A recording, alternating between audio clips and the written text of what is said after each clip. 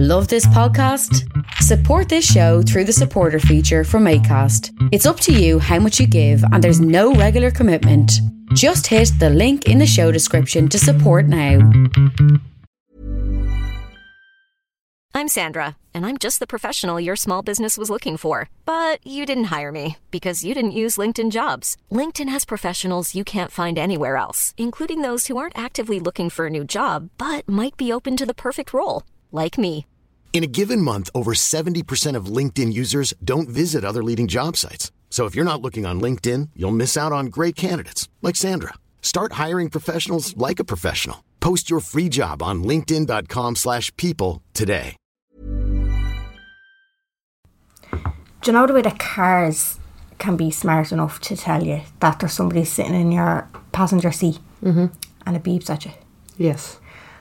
I'm failing to understand how a car can be that smart, but when you're going on a spaghetti road onto the N3 to come down here to do a podcast and you have your laptop bag on the passenger seat, it starts screaming at you after driving for 7 minutes being silent. Why does it think somebody just jumped through the fucking window or the door and started sitting in your car while you're on spaghetti road on the way to the M3? Sorry, what? Can I just stop you right there? What the fuck is spaghetti road?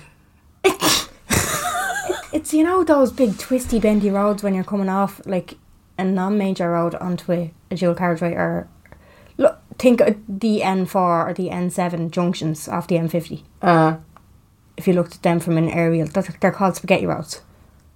Who coined that term? Loads of people. I've never heard that before in my life. Well, I call it... Can we get back to the point at hand here? Take fuck off, Jen, with your fucking spaghetti roads.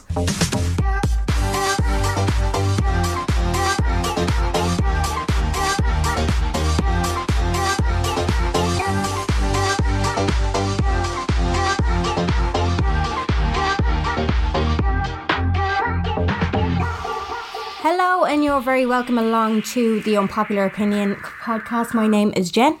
And I'm Carla. And first of all, we want to just start out by saying thank you to everybody who has given us amazing feedback on the podcast so far. We're only just now kind of at the point where we wanted to be. We have the burner phone on the go. For this episode, we have people's opinions to throw into the mix as well. It's not just going to be our own. Carla, anything to say about a little recap on the last two? Yeah, I think that it's been incredible. It's one thing to kind of like be excited and do something, but I've really enjoyed the process, and I think I've actually really enjoyed doing it with you and having that kind of outlet, and the feedback has been brilliant. It's been amazing. Like, incredible. It's been really good. Obviously, there's been some constructive criticism in there. We are taking things on board. Hopefully the sound is okay now. For the first one, for the first two, we were actually quite blind going into it. But we did go into them blind, and that's another thing. We recorded episode 1 and episode 2 fairly bang. Nobody knew we were doing it. And put them out. Yeah. So we've been able to actually, well, I couldn't listen to my own voice. I don't know how you do it, unfortunately, guys. This is just how I speak. This is my accent. Nothing I can do about it. You have a lovely accent. Would you stop? Yeah, I think we've learned. We've grown. We've learned. We've definitely seen a great positive reaction from it. And I just have to say thanks to everyone for getting involved. I think that's the main thing. I can't believe how many people have gotten involved with it. Yeah. Same here. I've been looking at the WhatsApp that we have for the burner phone. 08572522127. Oh, I know. I have that off. I heard it's like a bleeding phone show. Yeah. But no, I've been, every time I see a voice message coming through, I'm just like, yay! It's been amazing seeing. Now I need to only just look at it on the day that we're recording, because I've been kind of peeping at it throughout the week, and it's probably not great because people probably think that I'm ignoring them, but when I'm not. In this episode, we're going to be talking about what the world would look like if drugs were legalised, what we think, what our opinions are on it, basically. I was talking about it on Instagram during this week, saying that I personally think it would cut out a lot of shit, and obviously we'll go into more detail in that. And Carly, you kind of didn't have as strong as of an opinion as that when I first mentioned it. Yeah, no, I think it was a grower, not a shower. Yeah. We will have a couple of stats in it, but again, we just want to remind people as well that this is more of an opinionated podcast. So if you're here for stats, you're not going to get them. Obviously we need a couple of facts in there, but it's more our opinions, isn't it? Yeah. Exactly. So my opinion on this would be that I think the whole drug cartel, drug wars, you know everything that's happening in Dublin at the moment. Will I mention two rival families? Maybe not. Maybe not. The Putches and the Linehans, we'll just say that. And then obviously for context, outside, if somebody doesn't live in Dublin, there are rival gangs in Dublin, and the drug wars are quite strong at the moment. There's shootings in the middle of broad daylight, and it's quite problematic. I personally think that if drugs were legalised, there wouldn't be that much of an attraction to that underground life. I mean, if drugs were readily available in, say, shops, for instance, if the government were getting taxed off it, if you could just go into the likes of a shop and say, here, I want a bag of Coke, you wouldn't be having all of this territorial shit going on. There wouldn't be... I mean, personally, I know that criminals are criminals. They're going to want to be criminals. They'll probably turn their hand to something else. Yeah, that's how I feel anyway. But I personally think that it would cut out a lot of that. And I was watching other people's opinions on this. I was watching a couple of YouTube videos. There was a panel of experts that were asked the question, what would the world look like if drugs were legalised? And they said the exact same thing. They said there wouldn't be half as much of this, like, you know, drive-by shootings and stuff like that. But there is the other side of it, where the criminals are just going to turn to something else. So you're talking about more like violent structures and gangs? Yeah. Yeah. So as far as that goes, I think a bit all over the place with my thoughts, really, to be honest. I think that drug like legalisation is a totally separate issue to gang violence and gangs in general. I know a lot of it is over drugs, but I think that they'd find something else, whether it be prostitution rings or anything, or things that go hand in hand, I suppose, with it. That's just me personally, how I feel. But a couple of statistics I'll throw at you here while we're here is that drug taking in Ireland has steadily increased, but quite steadily, they said. And they still have the same main three, which is ecstasy, weed and cocaine. Those are Ireland's main three. Amphetamines are a good bit below that. I think they're not even hitting the 1%. And the biggest rise has been in the ages of 15 to 34. Wow, 15 to 34. Yeah. But do you think with it on the lower end of the scale of that, the 15-year-olds, they're going down the wrong path? That I think if it was legalised, there'd be an awful lot more education on it.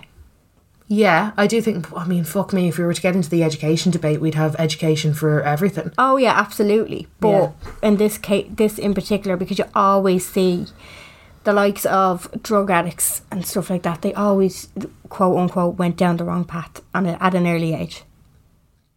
Yeah, I do think there's no smoke without fire, if that's what you're trying to say. Like, I do think, but then at the same time, right, I think that there's like what people think is a drug addict, and then what people don't see as a drug addict or a drug dependent person. So I think there's a lot of gloss over certain drugs like cocaine. For some reason, I think people see that as like a cool drug because it's a party drug. And it's something that isn't, you know, is used, and like Wolf of Wall Street and all that kind of stuff. And it has that whole thing around itself. And then you have things like pills, which are like a festival drug. And then you have weed, which is like your chill drug. Yeah, very true. So I think that there is kind of all these different levels to it. And I think that maybe with the way that media has gone, social media, and even things down to music, which is something that I think we'll discuss a little bit later in the podcast, it's gotten a lot more out there and people are curious. Yeah. So that's where the 15 is coming from. But what I think is if they were legalised and say you were getting them... Now, I know that there has been head shops before and that was a completely...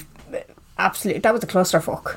It was, because they weren't regulated. Like, they were these seedy little shops that were throwing out bath salts and stuff to people. So give the background to what head shops were. So head shops, they were, as far as I remember, it was around 2010. Head shops and legal highs basically were allowed in Dublin. They were shops that sold, they were like bath salts, wasn't it? They were called bath salts, but there was like a mixture of different drugs in them. There was no regulation to them whatsoever. Whoever was running the head shops could throw a bit of speed, a bit of cocaine, a bit of whatever, into one little bag, and it'd be called bath salts. So I remember Wildcat. So Wildcat was a huge one in my area. Okay. So when I was 2010, what age would I? Would have been 20. Yeah, so around 2008 to 2010. In 2010, they had one head shop a week opening. Yeah. In Dublin. It was mental, but they weren't in Ireland. They weren't regulated or anything like that. No. That's, I think, why they went off the handle so much. I remember myself and Adam lived in a house for a year. It was way too early in our relationship to be running a fucking house together. It was an experimental thing. Anyway, it was only for a year. Out. Yeah, it worked out. We're still together. But we had a house up in Tyrrellstown. We had a house party. And it was around the time when the head shops were open. And the amount of people taking snowblow at that party, and they were fucking off their heads. Yeah, it was worse. I remember it being worse because with Wildcat, I remember that was the big thing. That just happened to be the big thing that I remember. Yeah. But it was basically cocaine. It was basically cocaine, yeah. But it was like, there was bits of other stuff in it as well that were just sending people off the fucking rails. Like, I just remember Jaws swinging. Now, it's not for me. Yeah. It wasn't good. And then a family member of mine, I remember getting into smoking some of this stuff in the head shops, ended up having a mental breakdown. You know, it was just, it just was not good for the head. But then again, it was kind of halfway. It was like, oh, well, these are legal because they're giving them different titles, even though we know that there's drugs in them. But they were shut down fairly fast because of the mental effects that they were causing. But that's because they weren't regulated. Yeah. Whereas I think if you did it proper and they were regulated and you had a list of ingredients on the back of, you know, these were all derived properly, they were all put together properly, they were all weighed out, made... Can you make it, like, you know what I mean, though, by that? Because even now, drug dealers will put anything that resembles cocaine, they'll dilute their actual stash down. They'll put baby powder in it. They'll put paracetamol, crushed up paracetamol into it, just to make more product for what they actually have, to make more money. But they could put anything into it. Like, there's rat poison going into these things. Like, there's all sorts of things. Whereas if it was made properly and sold properly, and you had a proper education, you knew what you were doing going into buying it. Because another problem with this is people are going to do drugs whether it's legal or not. But a lot of the time, people don't know what is in the drugs that they're buying. Yeah. Every different dealer is going to have a different strand. A different strand because they're going to be putting their own stuff into it. You know what I mean? They could be crushing up Disprin. Yeah. I think when it comes down to all that, I think especially with just while we're on the topic of head shops were kind of, I think they were a trend again. They were one of those things that people went around, they got really dangerous, they got shut down. In all fairness, at least we fucking acted on that as a country. And I think, was there a series of near deaths or deaths that made it have to be shut down? Yeah. Typical fucking Ireland there for you. Gone too far. Oh, now it's fatal. Yeah. Oh, right, now we'll do something. Sorry. Yeah. AKA repeal. But that's the whole situation, I think, with that. And I remember head shops, they were just so accessible. You just had to be 18. So if you had one person in your year that was 18, they'd go and buy whatever amount of bags. Or they did like pills. They did basically everything. They did weed alternatives, hash alternatives, speed, all that kind of stuff. And it just kind of, to me, the way that I grew up was that I read, you know, a million stories in Ms. magazine. Ms. Do you remember Ms? Ms. magazine and J17. I was my other bad boy. And it was always the same kind of case. I took a pill of ecstasy and I died. And I'm here writing this article from the grave. I do remember seeing a picture of a girl and she was hooked up to all the machines after taking one ecstasy pill, and not that I'd ever done it before, but I was like, absolutely no way. Did put the shits up me. Terrified me. Yeah. So I remember ever since that, I was just so hardline no. And then as I kind of grew up, I remember when I was young, when I was I think I was 14 the first time that I smoked a joint. You were how old? 14. 14. Yeah. And it was hash. It was in my kitchen. Wow.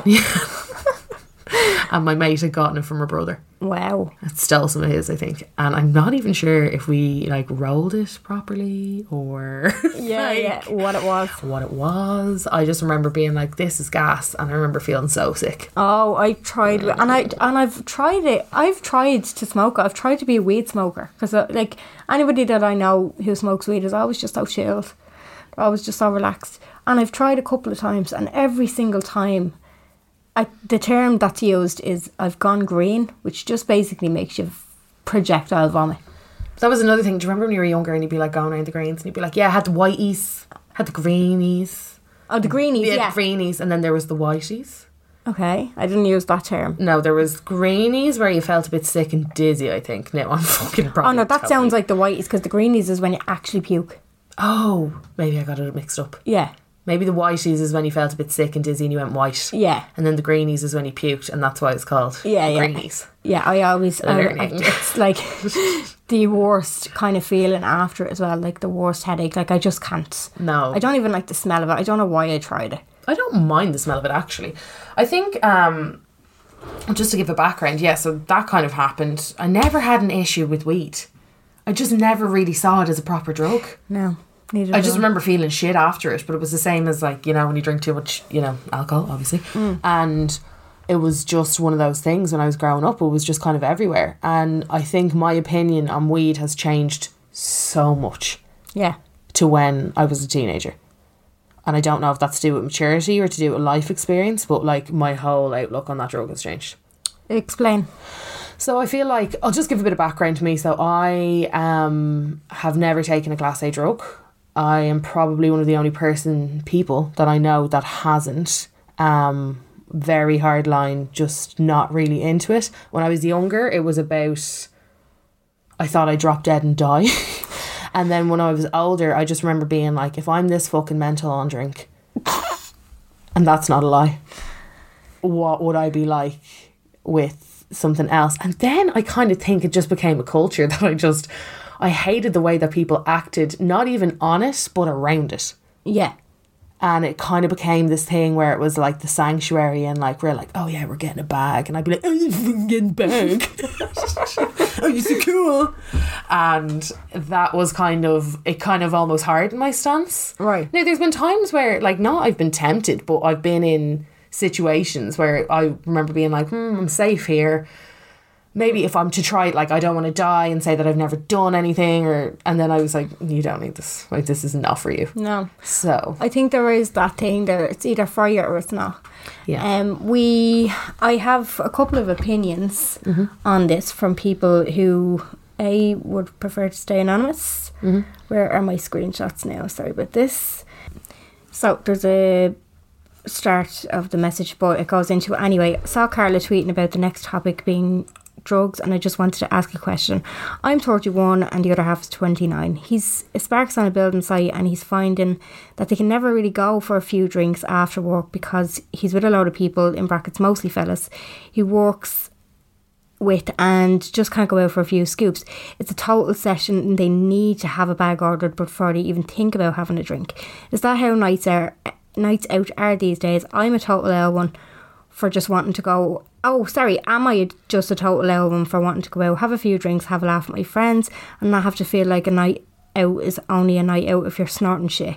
Neither of us take drugs, but sometimes I see it when I'm out. The 10 people in the one cubicle is a bit of a giveaway, and I can't help but think it's a sad state of affairs if you can't go out and have a good night without pills or coke to fuel it. It's probably because I'm old, to be honest. Looking forward to hearing this podcast. Okay. And it is really true, because any time, well, I haven't been out in ages, but it is Jenny Big Wild. it is the culture these days. It's Ireland now is like Miami in the 70s. It's just everywhere. Yeah. And it's more, I think it's kind of moved into the office space a lot more. And it's funny because, you know, I have a lot of friends that work in offices in town and stuff like that, and it's become such a culture. It's where, like, Friday, few pints, get it back. Yeah. Yeah. Yeah. And, like, I think that's...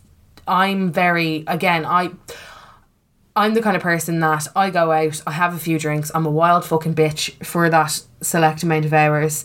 I don't need any additional bits and bobs. And although I will say that it can impair when you're drunk, it can impair your, like, not your judgment, but you're like, yeah, we're having a good time. Apparently when you have a bag in you or whatever, you're an awful lot more brave, but I've heard that sobers you up. Yeah, I never really understood that. So again, I think that it's kind of like it's different now, isn't it? It's like it is everywhere. It's way more accessible, and it's something that people, I think, can find easier. But I can see where the dependency comes from, and I've plenty of horror stories from friends of that becoming their norm. Yeah, I have. I've also, a friend of mine, and you wouldn't have really thought of him as a hardline drug addict or anything like that, but he did become partial to a bag on a night out, and he was well known for it, but got into a lot of trouble with it, with drug dealers and the likes. I suppose he probably owed money out, and he took his own life because of it. Well, to my understanding, it was because of it. And they showed up at his family home on the day of his funeral looking for the money off his parents. And he would be considered what I would consider not a drug addict, which obviously he might have been if he couldn't have had a night out without a bag. But that's how much of a hole he got into with it. What? Yeah. The fuck? Oh, there's so much that you wouldn't think goes on, but it does. Yeah, sometimes I think I'm a little bit innocent for a lot of these things, but I've been around a lot. I've been at, like, house parties and stuff, and another memory that I have is one time, this one of the lads, I think I was around 18 or 19, we were in a house party in Hartstown, and one of the guys walked in with the, what do you call them, you know, freezer bag? Yeah. And it was full of yellow powder. What? And I was like, what the fuck is that? And it was speed. But speed is dirty, as far as I know. Speed's like, yeah, fucking anything in there. Yeah. Throw it all in. But I remember it was like piss yellow. It was such a vivid memory. I remember sitting on the couch and him walking by and me being like, what's that? Not what I was used to seeing. And they were like, bit of speed. Bit of speed. Bit of speed. And I was like, want some? No, thank you. No, thank you, sir. But this is the thing about what I was saying about them mixing stuff into... Because one of the things I know is how they get it into the country as well. I don't know where it comes from now. I'm not going to pretend that I know the ins and outs of it. But a lot of it can smell like petrol because they put it into their petrol tank so that it's non-detectable. No, fuck off. In roadside searches and stuff like that. No arse. Seriously, like, no arse. Into a petrol tank. How the fuck would you get it out? Yeah. So this is the thing. Like, I could never be a drug dealer. No. Imagine me, I'd be like, hi, how much would you like? I don't know if I have that. Give me 2 minutes. I'm just going to go check my car. Hold on. 2 moments, guys. Lads, I don't think I have, like, that strain, but I have something else. 2 moments. Just going to go to the max. So I'll get some money out. Gas. Absolutely gas. Would be like me, I suppose. So, yeah, I do think that when it comes down to, like, I think the bigger issue... And what people want to know is decriminalisation. Like, where do you stand on that? I mean, I have seen positive effects of it in the likes of Portugal and that. It takes the stigma away from people who are addicted to drugs, and it leaves more room for people to go out and help and direct drug addicts in possibly the direction of rehabilitation. And since the decriminalisation of since that in Portugal, there have been a rise in number of people going to rehab because really of it. Yeah, there are youth and outreach workers that will walk the streets of whatever area they're in with needle bins and give them clean needles so that they're not injecting dirty needles into themselves as well as the drugs. And and they just seem to be doing an awful lot better. And it was weird to see interviews with the drug addicts that are out on the streets. They were like, people think that we're stupid and that we're not intelligent and that we weren't normal people before this happened to us. Do you know what I mean? That this, because they're very much of the opinion that addiction is an illness, and it is to a certain extent. Which is probably an unpopular opinion on my part, because I fully believe that you're well capable of making your own decisions in the beginning. So don't lean back on that as being an illness later on. Yeah, I think it goes back to that whole thing. I think there's no smoke without fire, and a lot of people will be like, they were such a normal person, but they probably weren't.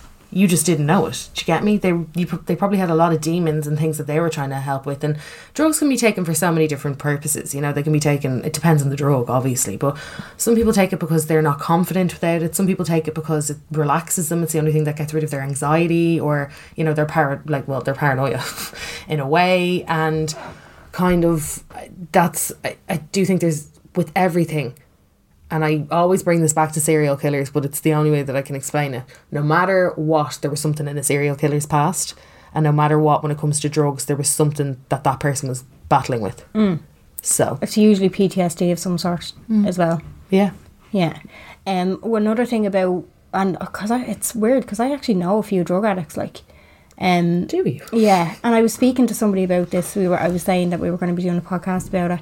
And he said to me, because I was saying about how some of them, and again, this is all about context, and it all depends on the person. I'm not tarring anybody with the same brush, but there are drug addicts who are, you know, the type. They'll sell sand to the Arabs. They'll tell you what you want to hear. All they want to do is be as nice as possible to you to get what they want from you. But those people were selfish to begin with. Yes. That was the point that this chap made that I was speaking to. Okay. He said they were selfish to begin with, and then they got addicted to drugs, and now their selfishness is just centred around something else. That's funny, because they said in the UK, one of the biggest things, because the UK is the drug overdose capital. Really? Yeah, in the world. Really? Yeah, in the UK? Yeah. And they said one of the points that was made, I was reading a couple of articles, one of the points that was made over there, a lot of the times drug dealers deal in various drugs. So they'll be like, I'll give you a 50 bag of weed. That's what, you know, we call it over here. I'll give you a 50 bag, but just to let you know, I have a bit of speed here. Give it to you for a tenner, just because you haven't tried it. Yeah. Give you this pill for whatever, just because you haven't, you know. And it kind of almost sets themselves up. It's like link selling. I was about to say, it sounds like link selling. It's like link selling. I'm just going to link sell you a bit of ecstasy, which are a baggie of a weed. Yeah. Yeah. And that is a big concern for the UK. Wow. And that's something that a lot of them are kind of, when they're talking about decriminalisation, and that's something that I want to go into a little bit more, because I think when we talk about decriminalisation, there's actually 3 different ways of decriminalising drugs in, you know, kind of my head. Okay. You know? So I think that's one of their biggest things, is that, well, it's actually, a lot of people say weed is a gateway drug. Yeah. I do and I don't believe that. What do you believe? What's your opinion on that? I would believe so, because in the same way, as I said, I tried weed, and when I've tried the weeds. I've tried the weeds, and when I did try weed, it gave me the same sensation of being drunk, and I'm an awful lot braver when I'm drunk. So if somebody suggested to me when I was drunk trying something, I'd be a lot quicker to say yeah if I was drunk or stoned. Now, I know you don't mean that in the sense that you're saying gateway drug. I know what you mean when you say gateway drug.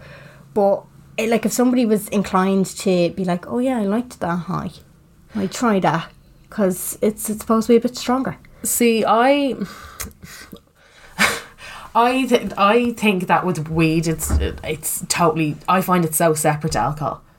I think they're 2 different buzzes. I see. I just think the feeling of being a bit mushy-headed and not really being in control of your body. More so with weed, I felt like I just wasn't in control of my body, and that's one of the things I fucking hated about it. Yeah, I just put it out there. I don't smoke weed. No, neither do I. But when I tried it, like, and not for want to try. giving it so much effort. I gave it so much effort. I lived in California, where over there it's you can get it medicinal purposes, and by medicinal they mean go to your GP, say you have a headache, and they'll be like, some weed for you please, sir. Yeah. And that whole time that I lived there, I tried to smoke it, and it just wasn't for me. No. Like, I tried it all. I tried indica, I tried sativa, I tried different strands. Now you're gone with me. I don't even know those names, those things. But no, you're obviously, I think we're all agreed, medicinal.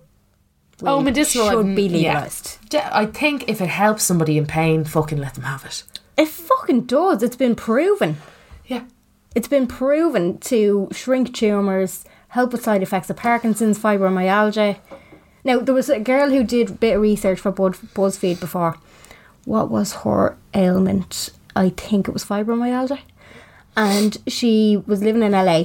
And I think it was around the time it was first legalised, because she went into, like, they're really, like, top-end shops on Melrose. Like, they're really fancy looking. They're everywhere. But she got loads of different strains of it. So she got it in a drink. She got it in a resin so she could smoke it. She got edibles. She got it in all different kinds of ways, and she was trying them all. A couple of them gave her massive headaches. She couldn't be dealing with it. Hiring for your small business? If you're not looking for professionals on LinkedIn, you're looking in the wrong place. That's like looking for your car keys in a fish tank. LinkedIn helps you hire professionals you can't find anywhere else, even those who aren't actively searching for a new job but might be open to the perfect role. In a given month, over 70% of LinkedIn users don't even visit other leading job sites. So start looking in the right place. With LinkedIn, you can hire professionals like a professional. Post your free job on linkedin.com/people today. There's never been a faster or easier way to start your weight loss journey than with PlushCare. PlushCare accepts most insurance plans and gives you online access to board-certified physicians who can prescribe FDA-approved weight loss medications like Wegovy and Zepbound for those who qualify.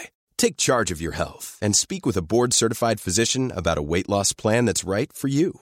Get started today at plushcare.com/weight-loss. That's plushcare.com/weight-loss. plushcare.com/weight-loss.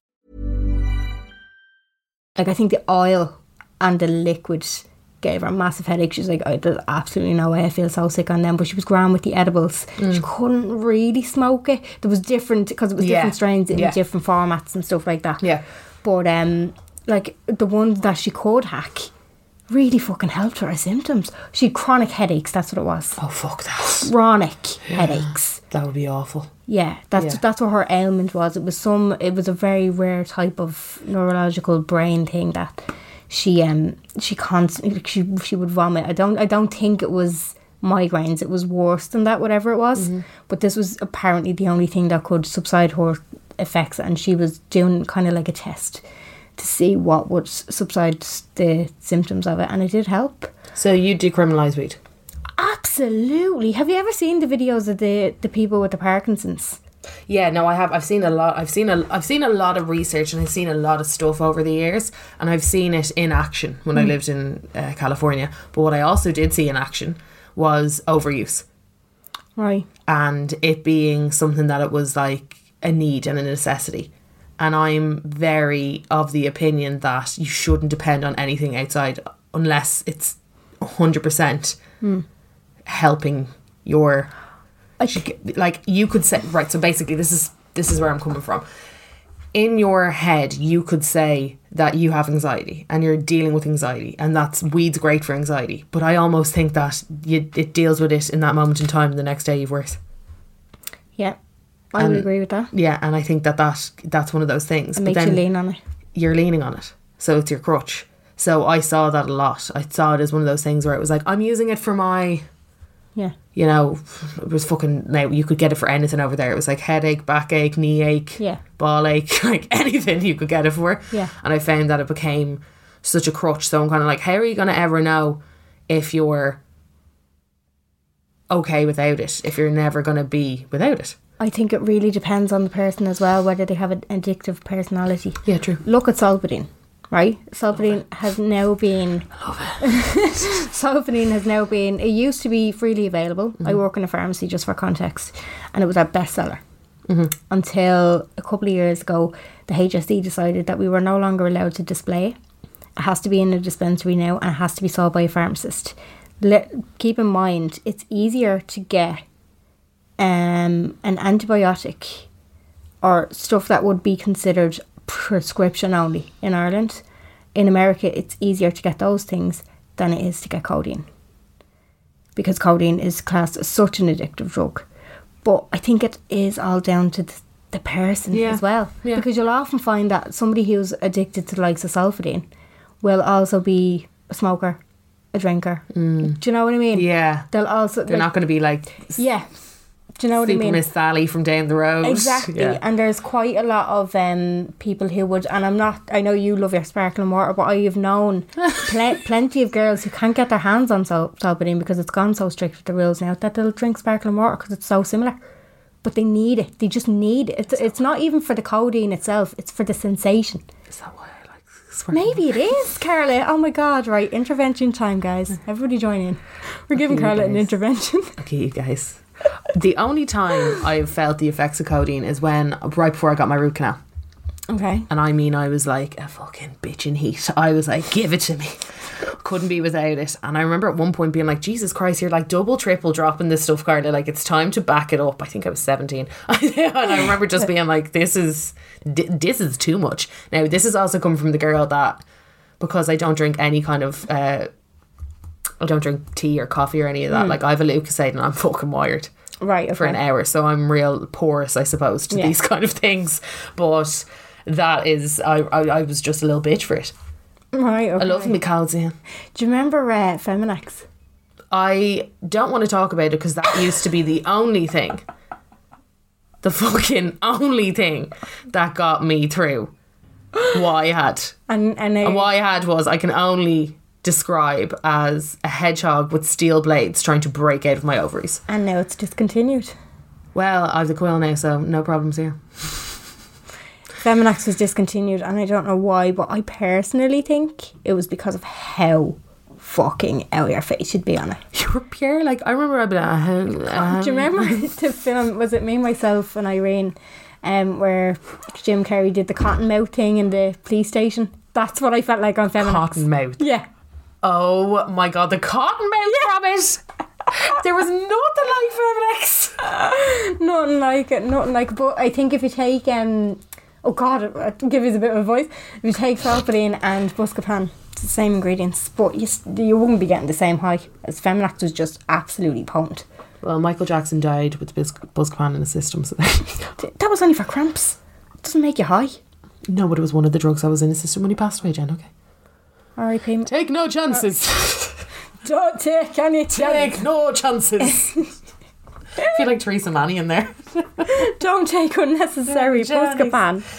We get a few opinions from listeners coming in here. So this one, hey, just seen you talking about drugs today. I'm a mental health nurse working in an acute setting. Majority of my acutely psychotic patients are that way as a result of taking drugs. This can be a once-off taking, but mostly from regular use. The drug we see causing worse psychosis is actually cannabis. Very interesting. Many of the patients can identify with symptoms of cannabis use as paranoia, which you said it's supposed to be good for. Sleep deprivation, low mood, anxiety, hallucinations. Therefore, I am totally against legalising drugs for recreational use. So she's saying one of the worst effects of it is paranoia. Yeah. Yeah, no, I knew that. I just said that some people take like it makes you worse, yeah. That it's like basically putting a plaster on a gaping hole. Yeah. If you have anxiety and if you have all these things, it's great that it's going to help you, but unfortunately with certain things like anxiety, just from me myself knowing it doesn't help. Helps in the moment. Wake up the next day wanting. Yeah. Wanting to end it. Exactly. But see, this is my whole thing about like on the bigger end of the scales, I think it would regulate a lot of shit that goes down with the drug world. Do you know what I mean? Down to the people who are getting their head chopped off in the countries where these drugs come from. Yeah. Do you know what I mean? Because you might say that buying a bag doesn't do anybody harm but the user. But it's where the drugs came from in the first place. Like, there are people being killed by machetes in these countries, like Colombia and stuff like that. Do you know what I mean? Whereas if it was legal and it was all being done above board, there would be organisations to run these things properly. Well, that's the funny thing, because I've been to Colombia, obviously, and I went to Bogota. So everyone knows Pablo Escobar, I think. I think everyone in the world does. But I've seen firsthand the devastation that has been left behind and how corrupt the country still is, and how, yes, he was almost like a knight to them, because he was putting a lot of his money back into the communities, because it's where he grew up and it was where he's from. But the stuff that, like, his legacy left behind, the way that things were ran, and the devastation of the people and the corruptness of the government still is crazy. So much so that they have a drinking ban on the days that they vote. You can't vote. Me and Tom got stung. We did a beer tour that day, of course, and all the bars closed at 6 p.m. It was fucking stupid. That was like that'd be like coming to Ireland on Good Friday 5 years ago. Yeah, basically, it was like being in Ireland on Good Friday. But I remember we were fuming. But that's how important. But it was so important to the people. Like, they were like, we have to do it this way because it's so important. Our votes are so important, because it really, like, their governments over in South America in general are so fucking corrupt.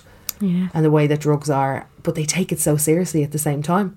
Yeah. And we used to go on overnight buses a lot of the time, crossing borders, and you'd have 3, 4, 5 checks, drug dogs in, sniffing all your luggage, sniffing you.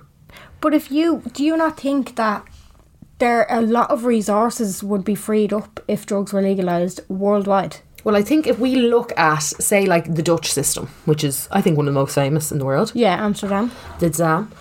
And that allows access to cannabis in small doses of 5 grams is the max they're allowed to have. No idea what 5 grams is. How much is in a 50 bag? A gram? Less? I don't fucking know. Half a gram? What? I know, an ounce is big, isn't it? I actually don't know. Yeah, I think I have to fucking breeze either. But what they say is it actually allows people to kind of have a bit more choice, so they can choose their strand. Like I said, they can choose their indica, their sativa, whatever way, and it allows for more knowledge. And I mean, look at Amsterdam. It's ran properly. It does its bits and its bobs, and it's fab. Yeah. As far as I know, I've never actually been, but everybody that have gone, have said it's organised. It's you know what I mean? But this is what I think the world could look like. Now, do I think if I was, say, for instance, if I was bringing a child up in this world and I knew that heroin was legal, probably wouldn't be too comfortable with it. I do understand where people would have their reservations with it. Yeah. But at the same time, look at alcohol and cigarettes. They used to be illegal. The world didn't fucking end. The government are getting their tax. They're happy about it. We're educated on them. Yeah. Do you know what I mean? Yeah. There's no gang wars going. There's nobody getting shot over smokes. But I think it's a clash of culture at the same time, Jen. I don't think it would be that easy in here or the UK to just... I'm 100% for it, because I think that the Dutch model works so well. So I'm like, have a look, lads. It went really well.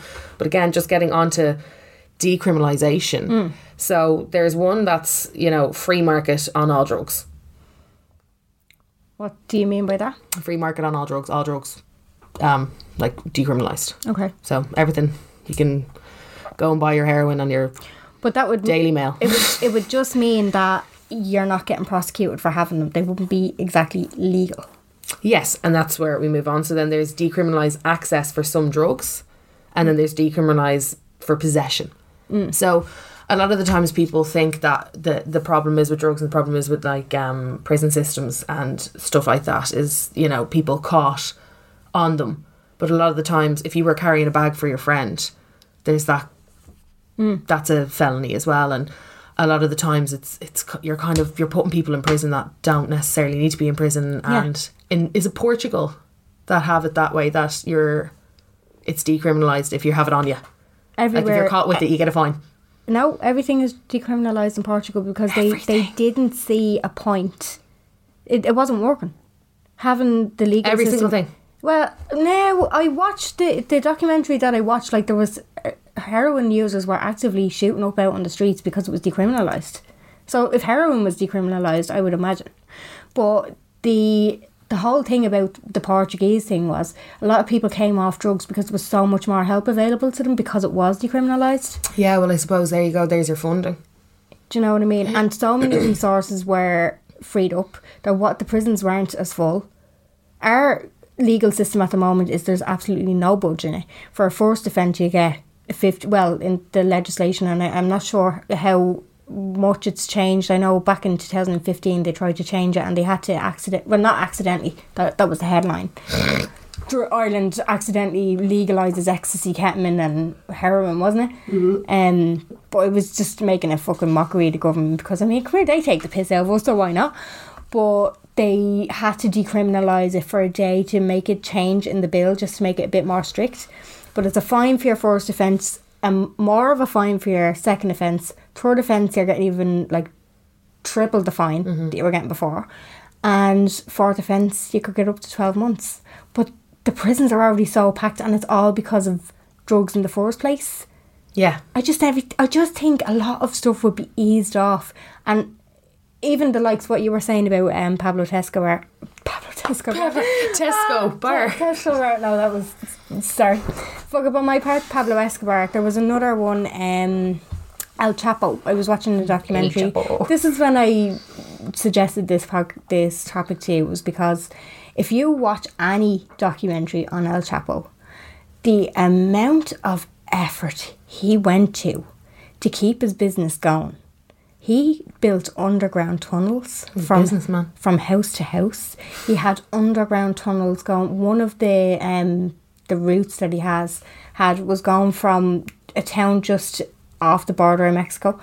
So he had this house and the access to the tunnel was underneath a pool table. How do you think he opened the pool table? What do you think the trigger for it was? A pool cube or a pool ball? The hose outside the back garden. If you went to turn on the tap, the pool table would rise and you could go down into a tunnel, into a warehouse, I think in San Francisco. Iconic. Do you know what I mean? This was the lengths that he went to. And the police are still to this day trying to block up. There was so many of these tunnels. The police still to this day are trying to find tunnels that are still there and trying to block them up because they're still being used. Fuck. And the amount of effort and money that went into shutting El Chapo down, I just think that the police could be doing so much more in other parts of all of this. Like, they wouldn't be building fucking tunnels in the first place. There'd be no need for it. There'd be no need for these kingpins like Pablo Escobar and El Chapo because there'd be no market for them. Well, I think what it comes down to as well is that a lot of the times a criminal record is so much more damaging to a human than a fine. But so like a fine you can, I mean, yeah, times are tough. Like if somebody slapped a grand fine on me, I'd be like, cool, 1 minute please. You got any payment plans on? Yeah. Can I do 20 a week for the next? Yeah. But I find that, like, yeah, I totally get that. In obviously our jails are overcrowded. I don't know one country that the jails aren't overcrowded. No, absolutely not. So speaking of prisons, there was actually a massive issue with I don't know if you heard this, drones. Oh. Dropping in packages of drugs to prisoners because it was getting so dangerous that like the prison guards would come out because they could see the drones floating in, but there'd be so many prisoners around them that was actually endangering them as well. Okay. So the way they thought of figuring this out is to get a big net. Yeah. Just a big net over the courtyard. Okay. And that was the technology that they had come up with. To stop the drones. Well, I tell you, the prisoners are moving with the times, aren't they? No, they're fucking clever guts. Oh my God, like, what the fuck? I thought it was excellent. It is, yeah, it's amazing. I thought it was, I was like, wow. Fair play. Because do you remember with the whole phone thing, what their big issue was when every prisoner had a phone that they weren't supposed to have? Don't tell me prisoners have phones. I'm sorry to let you know, Jen. Some prisoners do, yeah. Stop. They I sneak remember them in. listening to the phone show before, and there was a chap on the phone having an argument with Adrian Kennedy, Oh no. and he was in prison. From the Joy. Yeah, from the Joy. From the Joy. The Joy is a prison in Dublin, by the way. Dublin. Just a bit of context there. That's actually hilarious. But yeah, because they said with the phones, what they were going to do is they were going to basically kind of make like a mast, like a phone blocker.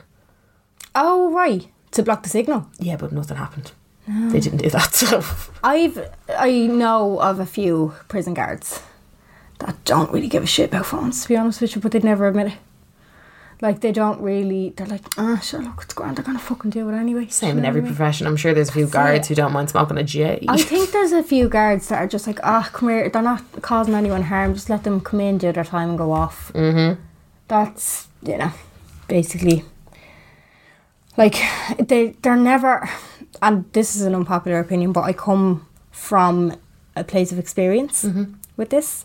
A family member of mine spent, I'm pretty sure it was over 10 years in prison. In prison over drugs. So, and I still think that they should be legalised, but I come from a family who's been affected by having a drug dealer / runner / user in the family. My another, I don't want to be too specific, but another family member of mine, where this family member was living, the house got shot at twice. One while there was people in the house, a second time while there was nobody in the house. And our whole lives changed because of it. Like, it would have been a house that we'd all visit very frequently, and we had to stop visiting it because of this family member. And like that, they went down the wrong path at an early age. Do you know what I mean? So I just think that situations like that would take the back burner as well if drugs were legalised and they were being the sources of where the drugs were coming from an organisation, and you were getting them in mainstream places rather than drug dealers and people owing money, because an awful lot of the time families do become the victims.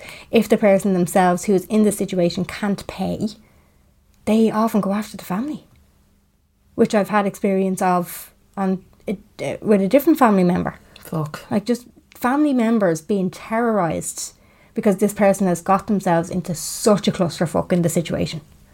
And they decide to go missing, so the family have to take up the slack. Like, my family has paid out thousands to get these out of the hole so that, like, nothing else happens. Do you know what I mean? Yeah. I'm not saying my family in particular, these are kind of their relatives. I personally, my very close, like, immediate family has never been in this situation, thank God, but I've seen it first hand. Fucking. And that's the point of view that I'd be coming from, is that I don't think that would happen. No. If they were legalised. Yeah. I think, so that's your hard line. You think everything. Yeah. I know. Everything. Like that I said, if I was bringing a child up in this world, would I be too comfortable knowing that they could go in and buy a bit of heroin? Probably not. But it's like that, it does come down to... I know it's very complex as well. I know that it's not as simple as I'm saying. Yeah. There would have to be a complete infrastructure to make it work. Yeah. But I just think... So the world would be a much different place, and I think, like this listener said, should be legalised as everyone is big enough and bold enough to make their own decisions. But if it is to be legalised, more education around its effects need to be also introduced. Keeping it illegal is just creating more suspense and thrill, which is making more and more people want to try it, and in turn get hooked. Keep me anonymous, thanks. Which is where I'd be coming from as well. Yeah. The fact that it's illegal and you're not allowed to do it. Do you think that's a big gravitator? I do. I do, especially for criminals trying to make a quick buck. I think, and this is, I mean, I think it's, well, I don't know if it's an unpopular opinion or a popular opinion, but I think people's issue with decriminalisation is that it's giving a free pass to people they don't feel deserve it. That's a very good point as well. Yeah. But that's where I'd be coming from with the make it legal. Well, make it fucking legal then. Yeah, make it legal side of things, because then they're not doing it at all. I think my preference would be to legalise Class C, which would be your cannabis, your hashish, and I'm not actually entirely sure what else falls into that whole thing, but the lower grade drugs, I would legalise them. Okay. Yeah. But again, there would have to be an infrastructure behind them. But I would not with the Class A's. And what's your reason for that? You just think everybody would go apeshit on them? I don't think everybody would go apeshit on them, but I think that there's a reason why they're fucking illegal. Do you know what I mean? And I just think that I can't imagine it and our culture adapting the way that maybe say Portugal has or other places that's But that would be my point as well. That has been done before. Well, not legalisation as such, but decriminalisation.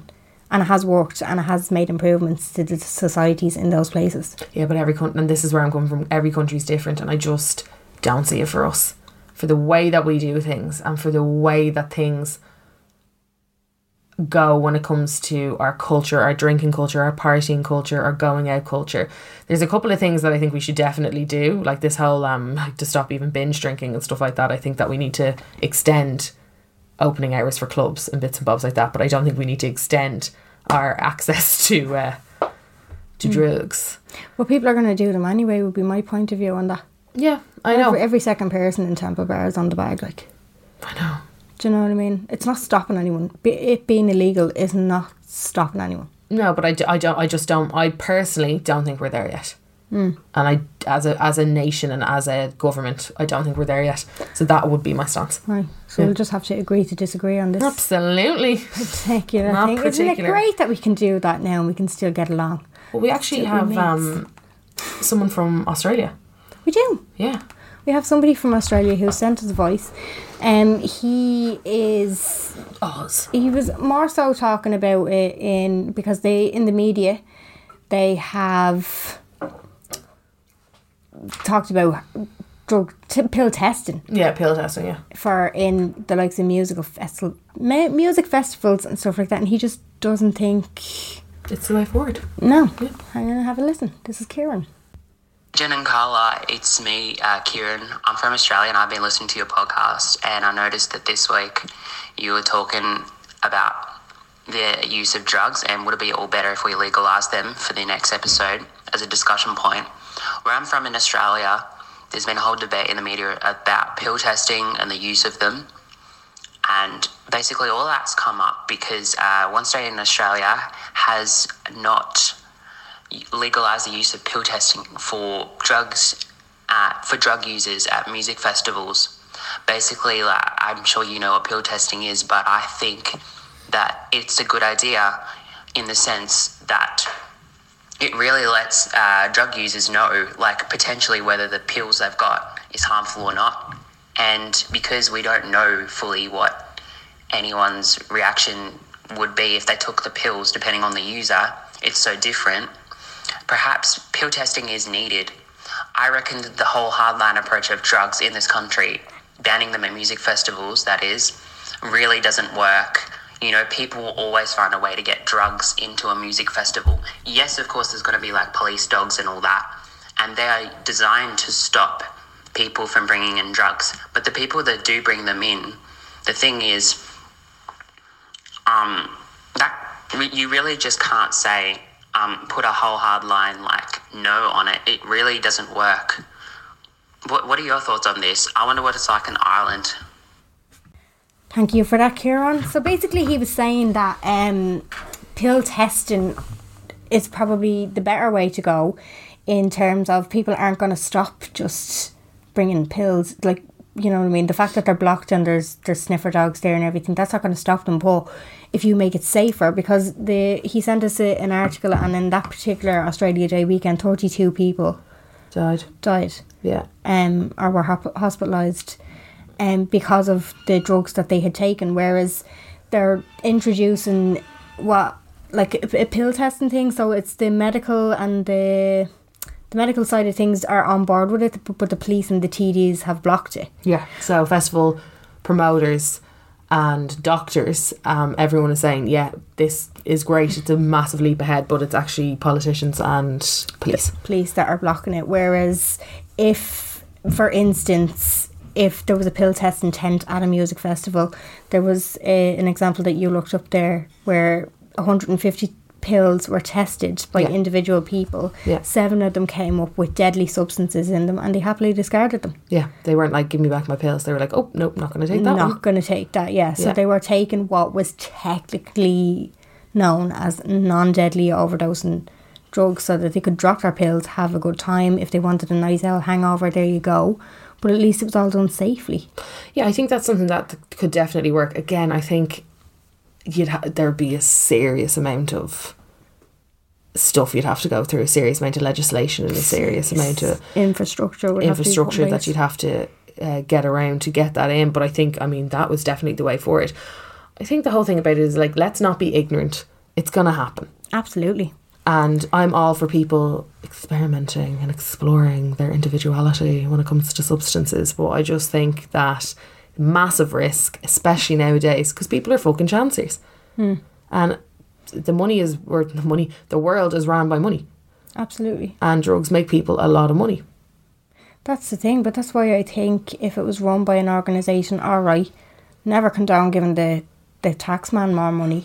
Yeah. But it will I just think the benefits outweigh the disadvantages. Do you know what I mean? I really do. Personally, in my own opinion, and I know that there's going to be so many people who have either died because of drugs, that will disagree with me. But from where I stand, I think it will cut out an awful lot of shit. People would be a lot safer, as in the people who have been involved up in, like, from production lines all the way up to the gangs that are dealing them. Yeah. And the families that are related to them. All of that side of it would be... Now, obviously, it's a lot more complex than that. A lot of infrastructure would have to go into it, but that's just my opinion. There you go. That's my unpopular opinion. That's your unpopular opinion. I think we might wrap it up there. Next week we will be talking about the divorce referendum that's coming up towards the end of May. Do not forget to get in touch with us. Our WhatsApp is 085 725 2127. We would love to hear your voices on this. We want opinions from people who have been in families that have gone through divorce. What was your experience in going through it? Carly, you have your own experiences with this, and how the family is affected as well. Absolutely. I think it's going to be another very interesting one, and one that me and Jen have two totally different sides on. So we will be back on our bullshit next week. Absolutely. And thanks a million. Keep your thoughts, your comments and your prayers coming into our hotline. Hotline Bling. Hotline Bling. We will see you next week. Let us on the Menjay.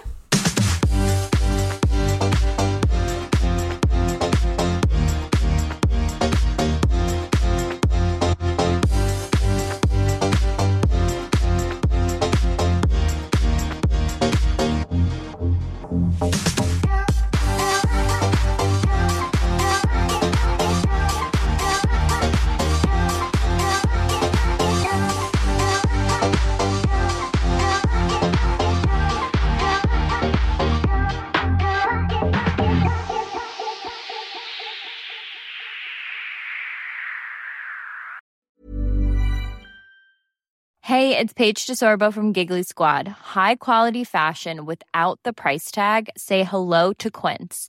I'm snagging high-end essentials like cozy cashmere sweaters, sleek leather jackets, fine jewelry, and so much more. With Quince being 50 to 80% less than similar brands. And they partner with factories that prioritize safe, ethical, and responsible manufacturing. I love that. Luxury quality within reach. Go to quince.com/style to get free shipping and 365-day returns on your next order. Quince.com/style.